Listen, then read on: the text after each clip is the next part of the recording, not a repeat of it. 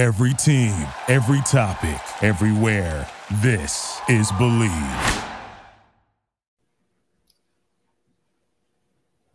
Welcome to the Pump Fake, heading into Week 17. It is Saturday before Week 17 Sunday. Jarrett Bailey joined by Matt Perino. It's good to see you again. I haven't talked to you like face to face since like the preseason. How are you? Good.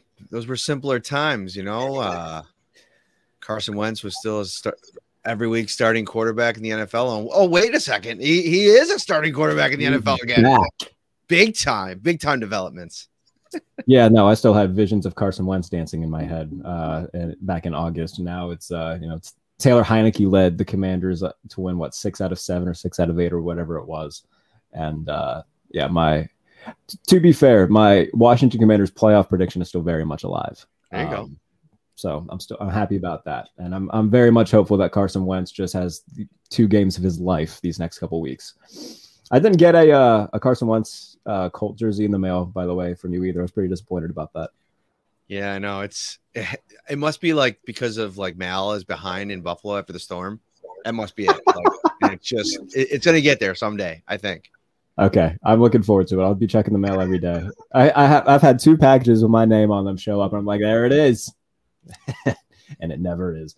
It is good to see you, though, my friend. The Buffalo Bills are having another great season. I think everybody kind of expected that. There's no surprises here. Joe Buck and Troy Aikman finally get a game worth a damn, which is pretty good because I'm pretty sure they were, close to taking somebody hostage if they got another Colts-Chargers game. Bills-Bengals on Monday Night Football. Cincinnati's won 7 straight, like very quietly. I feel like nobody's talking about the fact that Cincinnati's won that many in a row over some quality competition as well. In Buffalo, I think that this would be their signature win of the year, outside of maybe Kansas City, you could say. But considering Isn't it amazing how far that is crazy. That is crazy. That win is like an afterthought at this stage of the season. It's insane. I think part of it is because like the Bengals beat the Chiefs. So, Yeah. You got Joe Mixon out there in Cincinnati today talking about the Bengals being the top dog in the AFC. And listen, there's validity to the claim. I mean, they beat the Chiefs last year. They went to the Super Bowl. They beat the Chiefs this year. And now these are kind of like the 3 heavyweights in the AFC. And we get kind of a chance to see what this looks like, Burrow versus Allen, 2 different elite style quarterbacks, but elite, no doubt about it, both of them. And, I think this Bengals offense has probably been cruising along at a little bit better clip than the Bills offense, but the Bills offense has sneaky been doing it. Like, I know that there's, a lot of people are down on Allen over the last 8 to 9 weeks since the elbow injury, but I think part of it's by design. I think they've been wanting to get their run game going a little bit. James Cook, Devin Singletary have been a little bit better over the course of the past 4 or 5 games, but there's so many. We just did our show this morning. There's so many fun matchups to dive into in this one. It's going to be an epic. No, and if it lives up to the hype, this is going to be one of the games of the year. In terms of, the matchups for this are interesting because if you look at the Bengals front 7 since DJ Reader returned, it's been fantastic. He's playing at an all-pro level when healthy. You just mentioned the Bills trying to get their run game going. If they can find success against this really good Bengals front 7 and gain some sort of, a really good balance with the run game and pass game, it's going to be hard to slow down what Buffalo can do if they're clicking on all cylinders.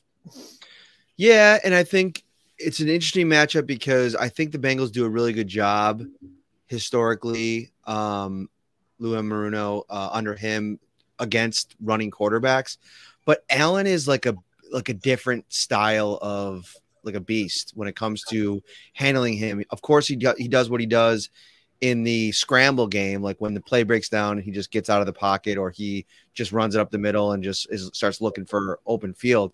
But the design runs is one of the areas where I think it'll be interesting to see how the Bengals combat that, because what they've liked to do against really good quarterbacks, like Patrick Mahomes being the most recent example, is drop 8, rush 3, because they have such good, penetrators at the front of and kind of disguise things before the snap, and then rely on the fact that, all right, you could try to run the ball down the field if you want, but it changes a little bit when you're doing that against a team that has Josh Allen, who he wants that. Like, he wants to be able to kind of affect the game as a runner as well. And so they'll probably mix some things up in that department. 6 snaps last week for Cole Beasley. This will be his third game back now this week if they elevate him off the practice squad. I think he's kind of an extension of the run game a lot. I mean, they're not getting a lot of separation at the receiver position outside of Stephon Diggs. So Beasley's, that's where he's been at his best over the course of his career, is being able to separate. Can he still do that here at 33 years old, 34 years old? I got to look at how old he is, actually. I'm thinking about it off the top of my head. I think it's 34. We'll see. But that could be a lever that they need to pull in this game. We'll see if they can do it.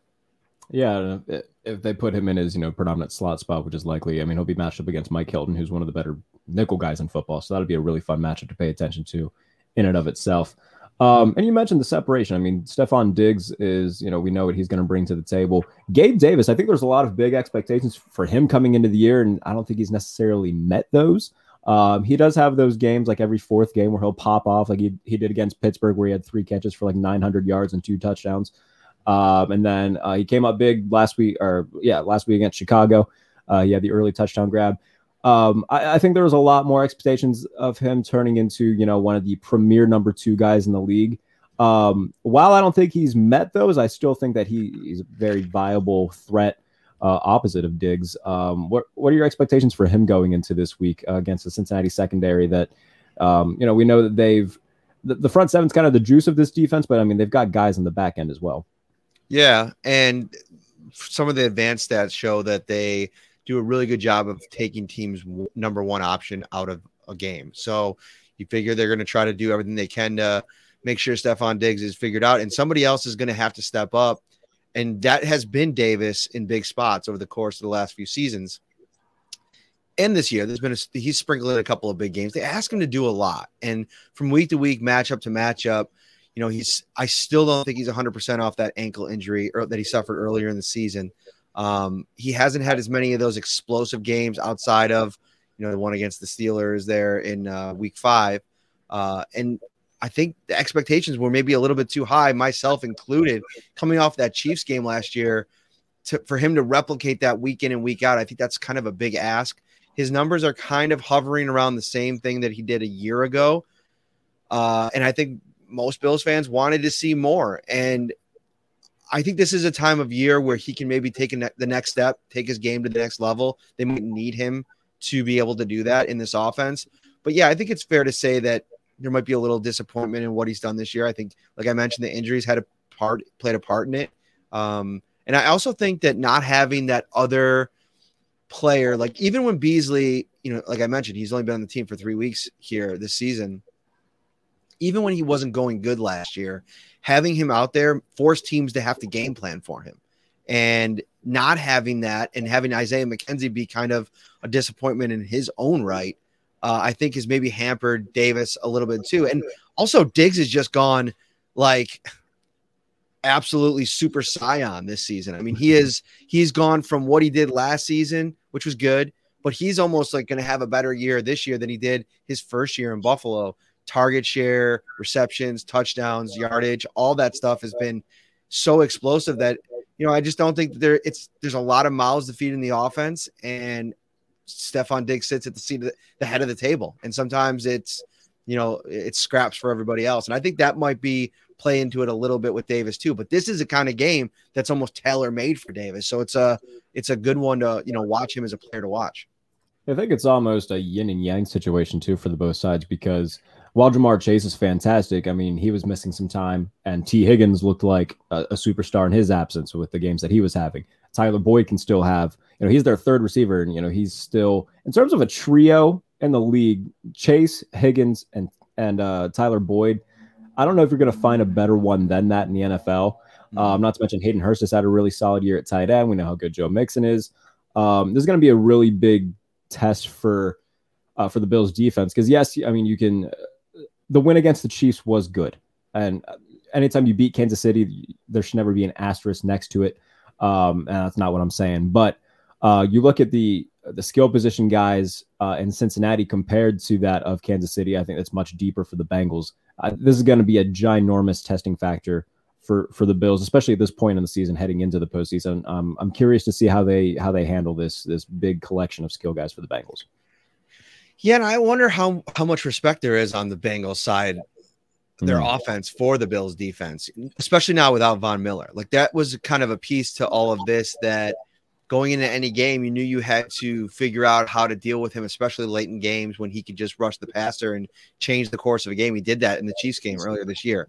So now that they don't have that, are you getting consistent pressure? Like, I think that this is an opportunity this week for those Bills edge rushers, Greg Rousseau, AJ Epinesa, to have an effect on this game. They're going to play, a practice squad right tackle, Prince. I'm forgetting his last name, Isaiah Prince. Mm-hmm. That's the expectation, and that is a great matchup for Greg Rousseau. And he's actually played really good against elite quarterbacks in his 2 years in the league. I mean, he's had some of his best games against the Chiefs and Patrick Mahomes. And, Joe Burrow isn't as mobile as Patrick Mahomes. So I think there could be some success to be had there. On the other side, Shaq Lawson, AJ Epinesa, Jonah Williams has been okay. Like, I think the strength of that offensive line for the Bengals has been on the interior. Absolutely. He struggled against Josh Uche and Matthew Judon last week, Jonah Williams. And I think that this could be a huge opportunity. And the Bills' defensive line has to pressure Joe Burrow. He's got to force him to be uncomfortable and get the ball out of his hands quickly. And listen, he'll check it down. They can dink and dunk down the field, but you have to do that because the alternative is letting him sit back there, find all those weapons you were talking about, and that is not the recipe. Yeah, I mean, losing La'el Collins is definitely a huge bummer for the Bengals offensive line. But you talked about the strength being the interior. Kappa and Karras have been definitely the anchors of that offensive line. And the struggles for that unit were well documented in the first half of the season because they didn't play in the preseason. So it took them a little bit longer than most units to get adjusted to everything and playing together. So the month of September was more or less their preseason, and we saw that in the first 2 games against Pittsburgh and Dallas when they really struggled. So I will be for the Bills front 7. I mean, they took guys like Rousseau, who's been, by the way, when they took him, and I think they took Basham like back-to-back picks, didn't they? When they drafted them, they were just trying to beef up that defensive line and just took a bunch of really quick, tall guys. But we've seen Rousseau has played really well. Ed Oliver has played really well.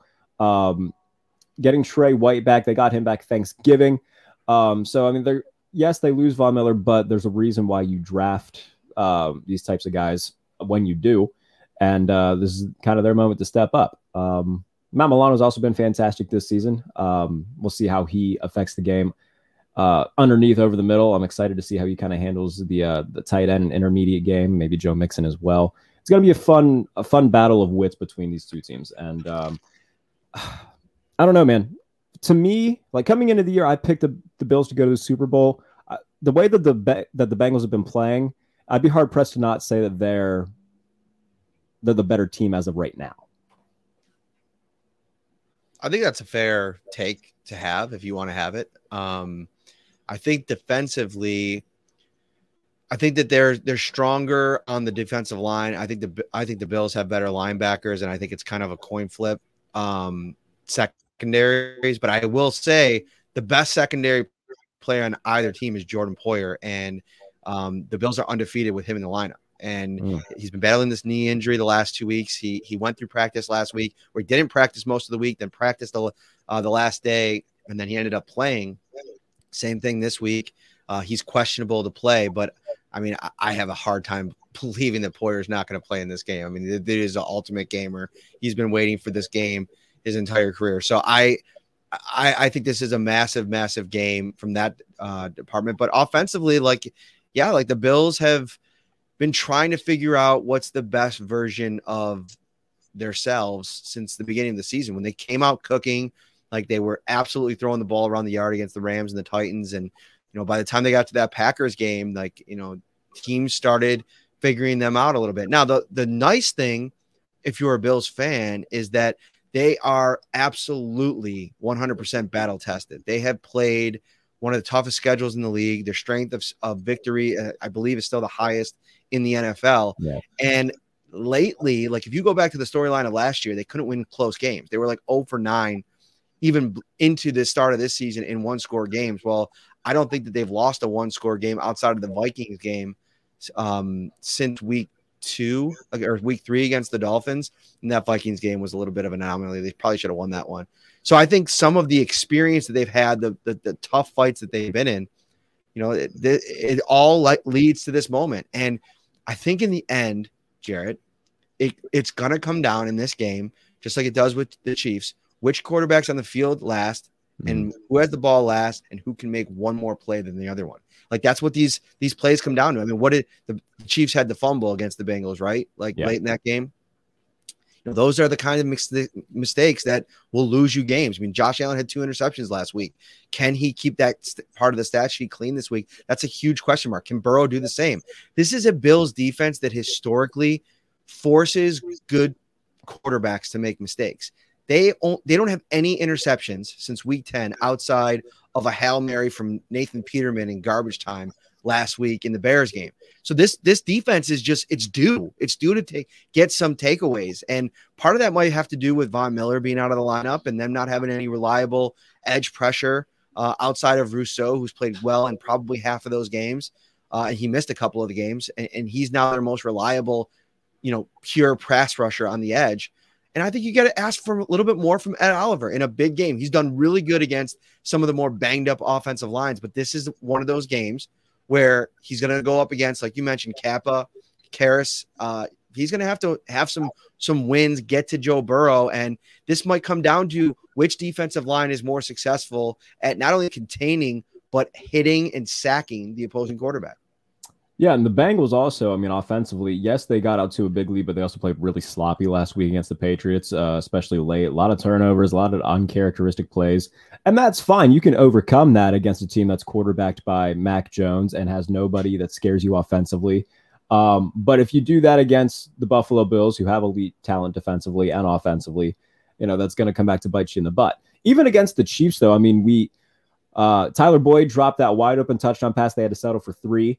Cincinnati made their own mistakes. But again, and as good as Patrick Mahomes is, like this Chiefs offense in terms of their skill position guys, I mean, there is no Tyreek Hill, obviously. Juju Smith-Schuster and Marquez Valdez-Scantling don't scare you as much as Tyreek Hill would. So I do think that the Bills do have a little bit of an advantage there where, all right, you got to worry about Stephon Diggs. You got to worry about James Cook, who's kind of had similar to Devin Singletary last year, where in the second half of the year, he's just really become a bigger part of the offense. We saw that especially against Miami. So there's different guys that you got to kind of, you can't put all your eggs in one basket to try to take away if you're the Bengals defensively.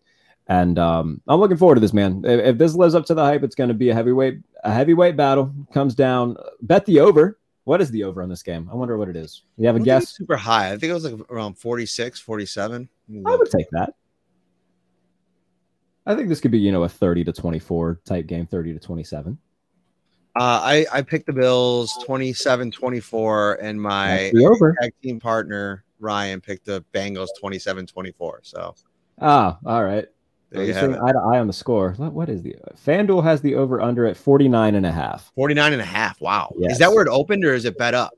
I assume they would have bet up because usually you'll have like the adjustments throughout the week and whatnot. I'll have to go back and see what it opened as, but I would assume it didn't open as that. Are you surprised at, let me ask you a question. Are you surprised at the, I don't want to say if it's hubris, confidence, cockiness coming out of the Cincinnati this week? Like whether it be Joe Mixon today or Tyler Boyd earlier this week, they have provided some bulletin board material for the Bills this week. I mean, and I don't know if that's maybe by design. They seem to be a team that's comfortable chatting it up. I mean, we've seen it with the Chiefs over the last couple of years too. But for two teams that have never played each other, you'd think you'd want to keep it as neutral as possible. They're unapologetically just letting it all hang out. I think that this is just kind of like they know that, okay, the Cincinnati Bengals, this is their first time being relevant, like seriously relevant in God knows how long. And they know that. And they know that the fans have been dying for a winner. So they're going to talk their smack. They've won 7 in a row. Good for them. It does seem like something that's going to, like, it's like destined to end up on like freezing cold takes or something the next day where they're going to like have like a little bit of a segue of, all right, Tyler Boyd said this, Joe Mixon said this, let's put it on a loop and go back and revisit that and see how it works. And I'm sure that if Buffalo does win this and like convincingly as well, we're going to see the Bills like PR team, like of their Twitter account, just tweet out something just hysterical.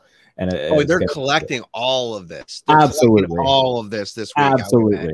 Absolutely. And especially if like Mixon and or Boyd don't have big games, like watch out. Like that's going to be. So I don't know. In terms of like how, yeah, no, it is kind of hard to find a word for this because I don't want to say like cocky because that sounds, in terms of the confidence, I like the confidence. At the same time, though, there is a fine line between cockiness, confidence.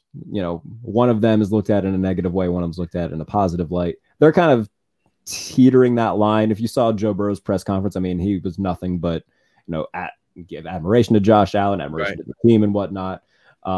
Which I mean, I like it. I like it. I prefer something a little bit different every once in a while. Like every week we go into these matchups and there's so much respect and there's so much admiration. Then you get out there and you see all of this like trash talk getting slung around. And it's like, all right, let's just be real a little bit here. Like, what do you think? What do you think? I mean, Joe Mixon doesn't think that they're the Ravens level of linebacking crew. Cool. Like, great take. Like, let's see. Right. And I also like that. I also like that because, you know, I think that a lot of people are like, you know what, I want these athletes to be real and tell me what they really think. And then when they do, all people do is bitch and moan about them, you know, being, oh, he's saying this about this team. Oh, he must not have any. Shut up. It's just, I like the fact that, you know, Joe Mixon is saying, yeah, I think the Ravens got better linebackers. I like that too. And you know what? If you're Matt Milano or if you're Trey Edmonds, you're seeing that and it's like, oh, he thinks that, huh? All right. Yeah. Well, we'll jot that down. So I'm excited to see how it plays out on the field. There is a few non-Bills Bengals things I wanted to bring up to you because there was something that appeared on my timeline today.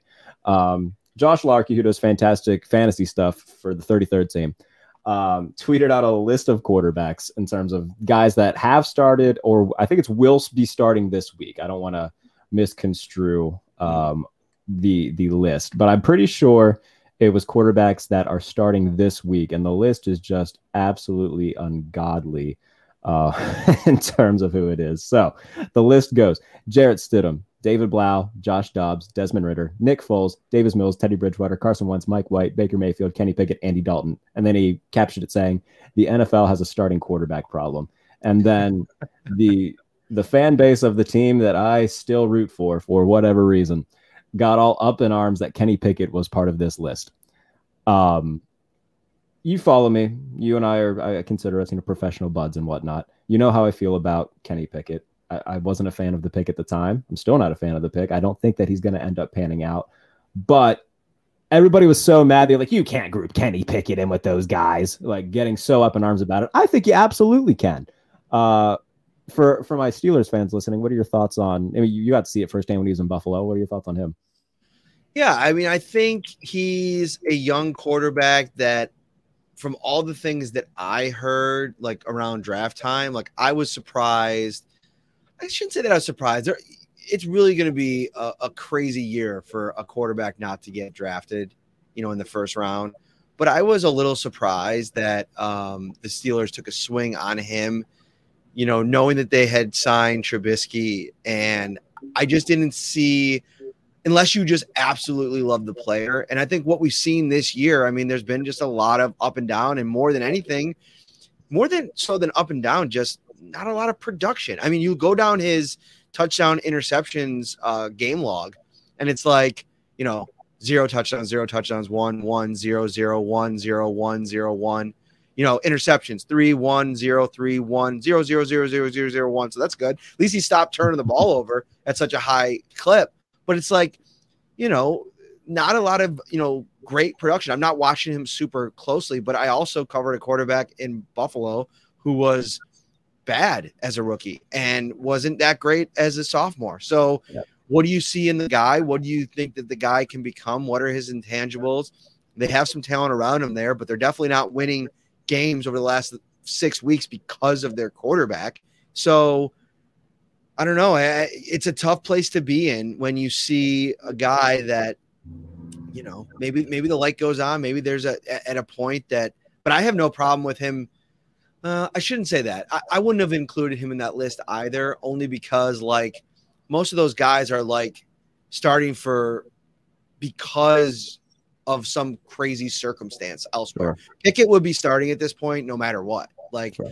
I think we saw enough from Trubisky at this season to know that it's time to just put Kenny Pickett out there and just see what happens.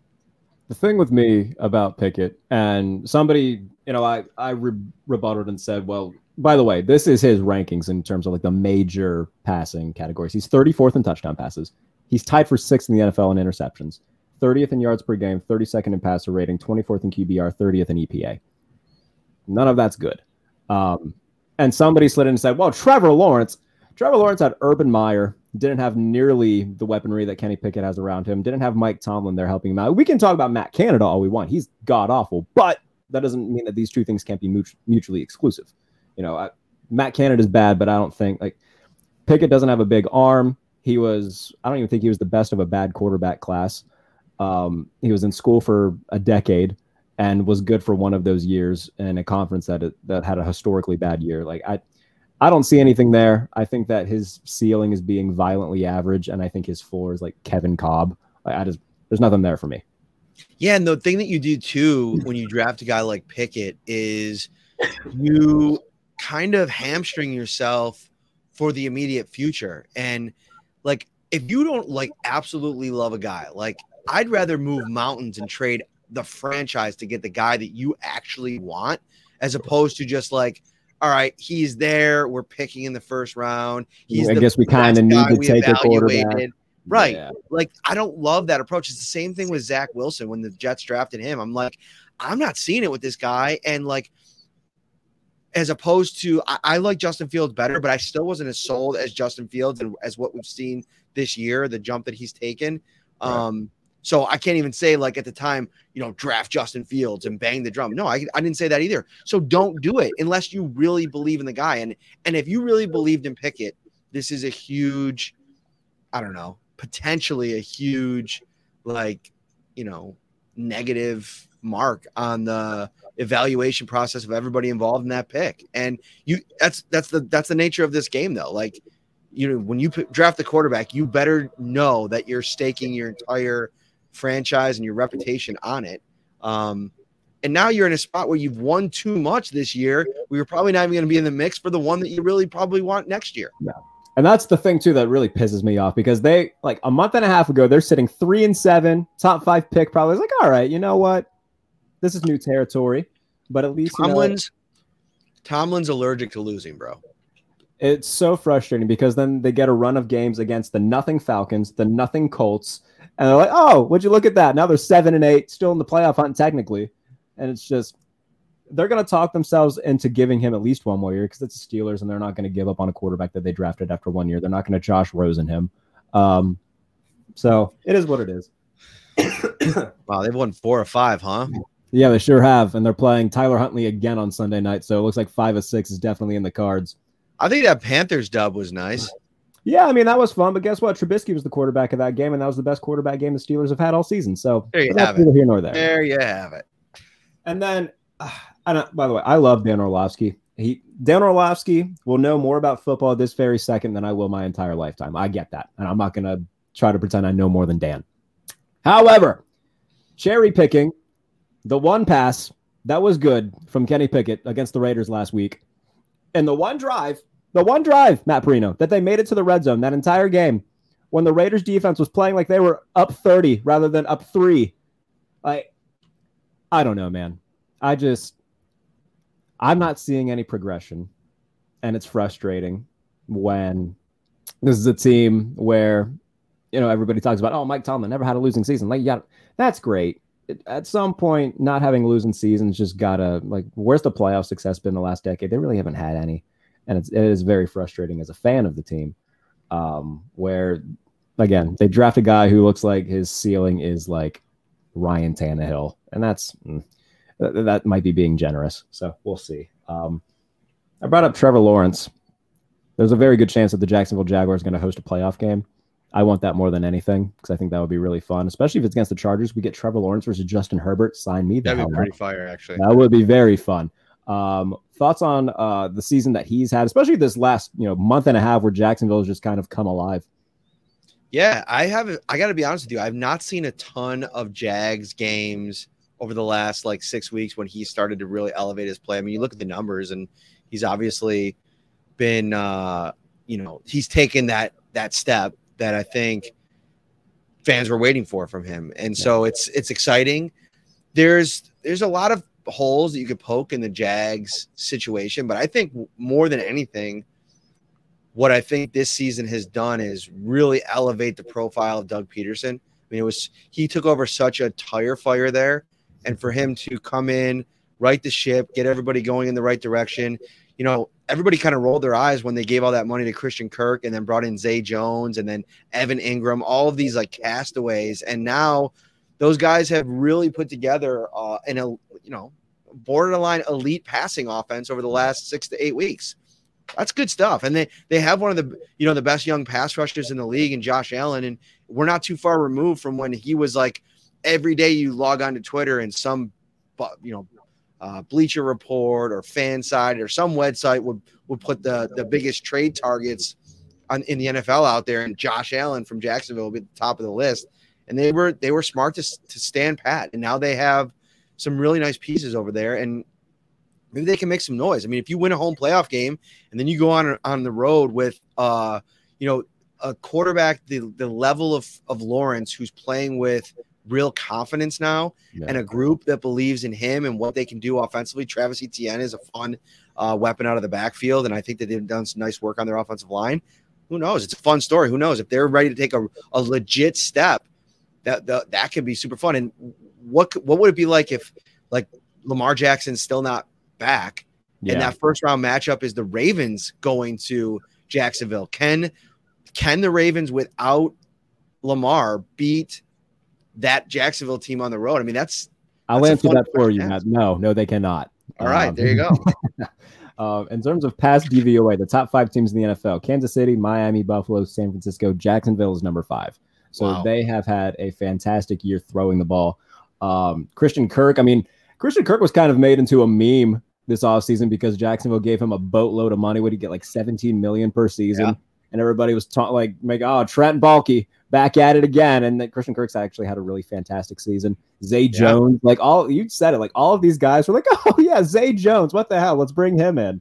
And then like they have had Evan Ingram, like everybody who was just kind of like, it feels like an expansion draft team almost, with guys that just nobody wanted. And then Jacksonville brings them in. That's a great way to put it, like an expansion draft team. Yeah, and Jackson was like, well, we'll take them. And they've done very, very well. Not so much to the success of the Vegas Golden Knights a few years ago when they went to the Stanley Cup final. But hey. Dude, this is a wow season for Zay Jones. This dude, I'm looking at his stats this year. Career high in catches, 75. His next best season was 56 catches in 2018. He literally disappeared off the face of the NFL earth over the last 4 seasons. And he rises from the ashes. He had some success in LV the last couple of years, but nothing like this. He had 47, 57. He had 61 catches in his 2 years in Las Vegas. He's already got more than that. He's got 778 yards. That's a career high. He's got 5 touchdowns. He had 7 in his second season. So we'll see if in the last 2 weeks he can tie that record. But man, it's been really, really good stuff for him. 10.4 yards per reception, really reliable. His catch rate is respectable. Let me just see where his drops are at while I have it up. His drop percentage, that's actually pretty high. He's got he's had a few drops this year. I was going through Jaguars film from the latest game against Tennessee, and there was a play they sent him deep on a post. He was lined up as the X, and they had Christian Kirk, I think, coming on a crosser from the opposite side of the field, and Kirk was open. He would have got a good gain, but Trev just lets one rip, and Zay Jones is getting like a little bit yanked, but it's still a very catchable ball, and it hits him right in the hands, and he drops it in the end zone. And everybody, like, I tweeted that. I was like, Zay Jones should be arrested for dropping this. And it got a decent amount of attention. And a bunch of Jaguars fans were like, well, if Trevor would have thrown the crosser to Christian Kirk, I was like, this isn't the point of the tweet. The point of the tweet is that the ball still hit him right in the fucking hands while he was draped by two. It was absurd. But that is the one thing that Jaguars fans, if I'm anytime I do some stuff about them, that's what fans are usually telling me. Is like, yeah, Zay Jones keeps dropping passes, but when he's good, he's good. So good for him for having a big year. What are Evan Ingram's numbers looking like? Because he's had, like, the past month for him has been really good. I was actually just looking up Gabe Davis's stats because he's had a lot of drops. Apparently, Bills fans have been very unhappy about that. He has He's got 7 that alligator arm type catching motion too. What's up with that? 8.4%. So it's lower than Zay Jones. So Zay Jones is having a not great year holding on to the football. Yeah. Let me see here. Evan Ingram, who I really liked his upside from a fantasy perspective, but I just didn't have anywhere to put him on a team this year. And he's had himself a career season, 68 career high catches, 723, which is a new career high yards, 4 touchdowns which is too shy of his rookie year record of 6. But I mean, again, another guy that just evaporated. He was like the all the superheroes at the end of Infinity War. Yeah. So Jesus. It's I mean, you said it. It's a credit to Doug Peterson, Press Taylor, all the offensive guys over there in Jacksonville. Good for them, man. And now they play the Houston Texans tomorrow, which, by the way, I mean, the game tomorrow doesn't really mean anything because it's going to come down to the Week 18 matchup against Tennessee, which is in Duval.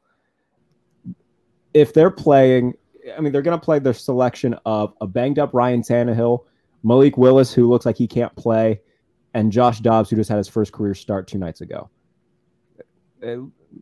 If they can't make it to the playoffs facing that, there's a problem, but they're doing a hell of a lot better than a lot of people expected them to do this season, and it's a huge step in the right direction for them. And our mutual buddy, Ben Raven, has had a hell of a month, the last 2 months really, with the Detroit Lions, who have just sprung themselves into the playoff conversation. They need to win these next 2 if they want any hopes of getting in. They play Chicago. They're 5.5-point favorites at home. Jared Goff, you look at his numbers at home compared to being away, they're much better at home. I think it's a lot because they play in a dome and Jared Goff is just better inside. But they do play at home, so they don't got to worry about going to the freezing conditions of Soldier Field.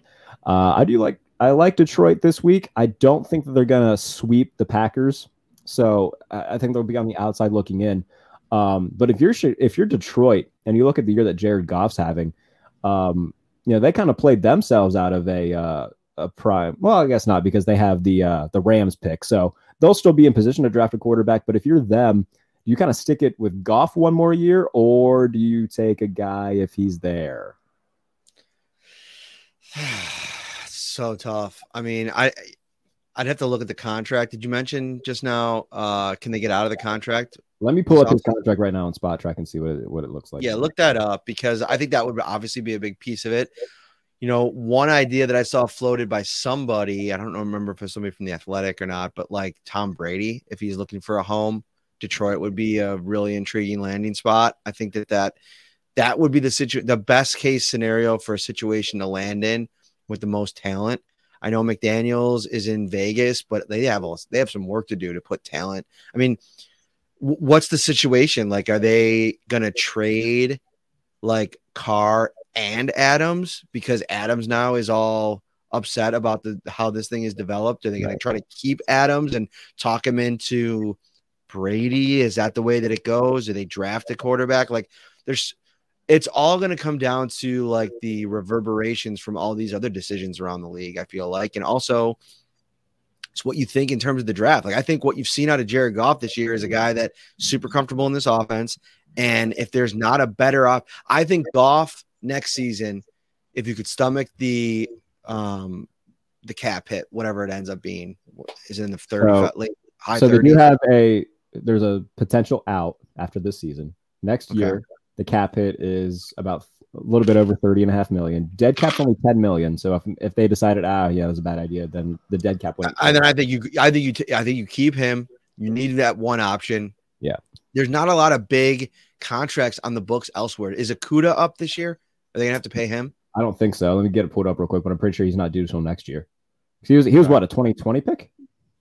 2019? Jeff Akuda. Yeah, I think so. Sorry, you got a little co-star here coming up. Oh, hello. Say hello, Jared. Hi. Say What's hi, your Jared. name? This is exciting stuff.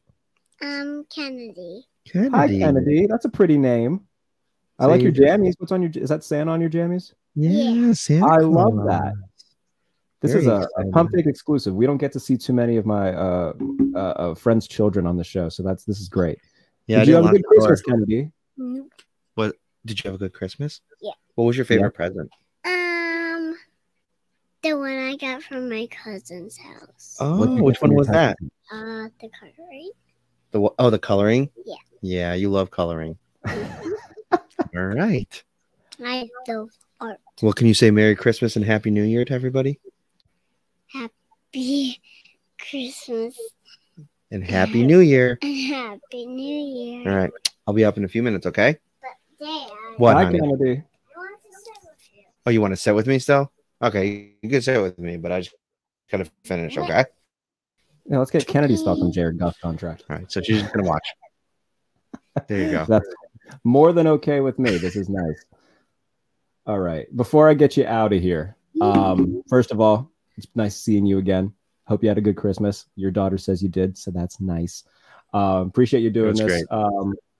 Yeah, dude. I appreciate you as always. Anything that you want to plug before we get on out of here, and then I'll let you go be a dad. Yeah, just anything you want Bills related, head over to YouTube. Follow me on Twitter at Matt Perino, which is up here. That's the best way to find everything. Over on YouTube, the Shelf Bills podcast will have you covered. We have 3 episodes live up right now. You can get it on audio or video. And then we'll have your full coverage from Cincinnati. I leave in the morning. All right. Well, hey, I appreciate you as always. We'll do this again. Hopefully in the middle of playoff time, if I can sneak you in here, that would be awesome. All right, brother. Take care. Take care. Take care. Bye, Kennedy.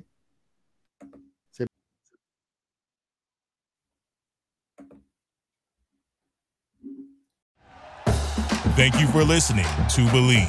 You can show support to your host by subscribing to the show and giving us a 5-star rating on your preferred platform. Check us out at Believe.com and search for BLEAV on YouTube.